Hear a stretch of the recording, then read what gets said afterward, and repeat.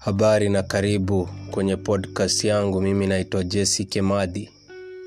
Leo nataka kuwakariria shairi inajulikana kama ningejua singejua.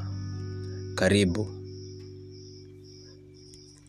Ningejua singejua, kujua sana iliniletea ngasoro.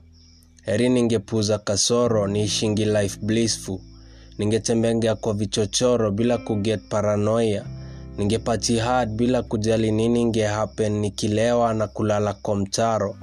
Lakini nilinena na neno juu ya Kilimanjaro. Nikapewa jukumu la kuwaonya mti amri za Mumba. Muhepukane na hukumu. Kila nilipokataa hili jukumu nilisikia nafsi yangu ikinishutumu. Nikajipata nikilewa, nikifokea Mola, nikimuuliza, mbona mimi baba? Mbona ukanipa kazi ngumu ya kuongea na watu wasiosikia dewe wala sikio, wanaojiona wanajua kila kitu, watu vichwa ngumu wanaovutiwa na uovu, watu ambao raha yao ni kuvunja sheria zako. Ile kuteseka niliteseka kwa kutokujikubali, ilibidi mwishowe nimesalimu amri na kuitika wito wa Mwenyezi Mungu. Heri saitoti angekanyagia lile swala la dawa za kulevya. Heri nipuze zile kadi nadhani rao anachezewa na uruto. Heri nipuze waovu nijifanye siwaoni.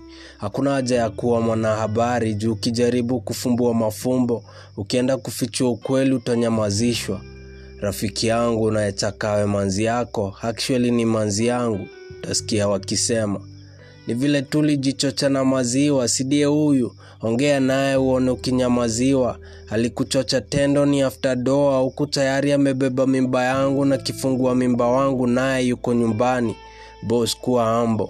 Hata kama kwenu mna mali, juu inaweza kuwa actually wazazi wako si wako, juu pengine uliokotwa. So mali ni ya wale legitimate storyteller alichocho na movies. Nilijua kuigiza, nikakuwa mimi after kuitwa wewe. Asante kwa kusikiza podcast yangu. Share shairi kila mahali na utabarikiwa, na tuko pamoja.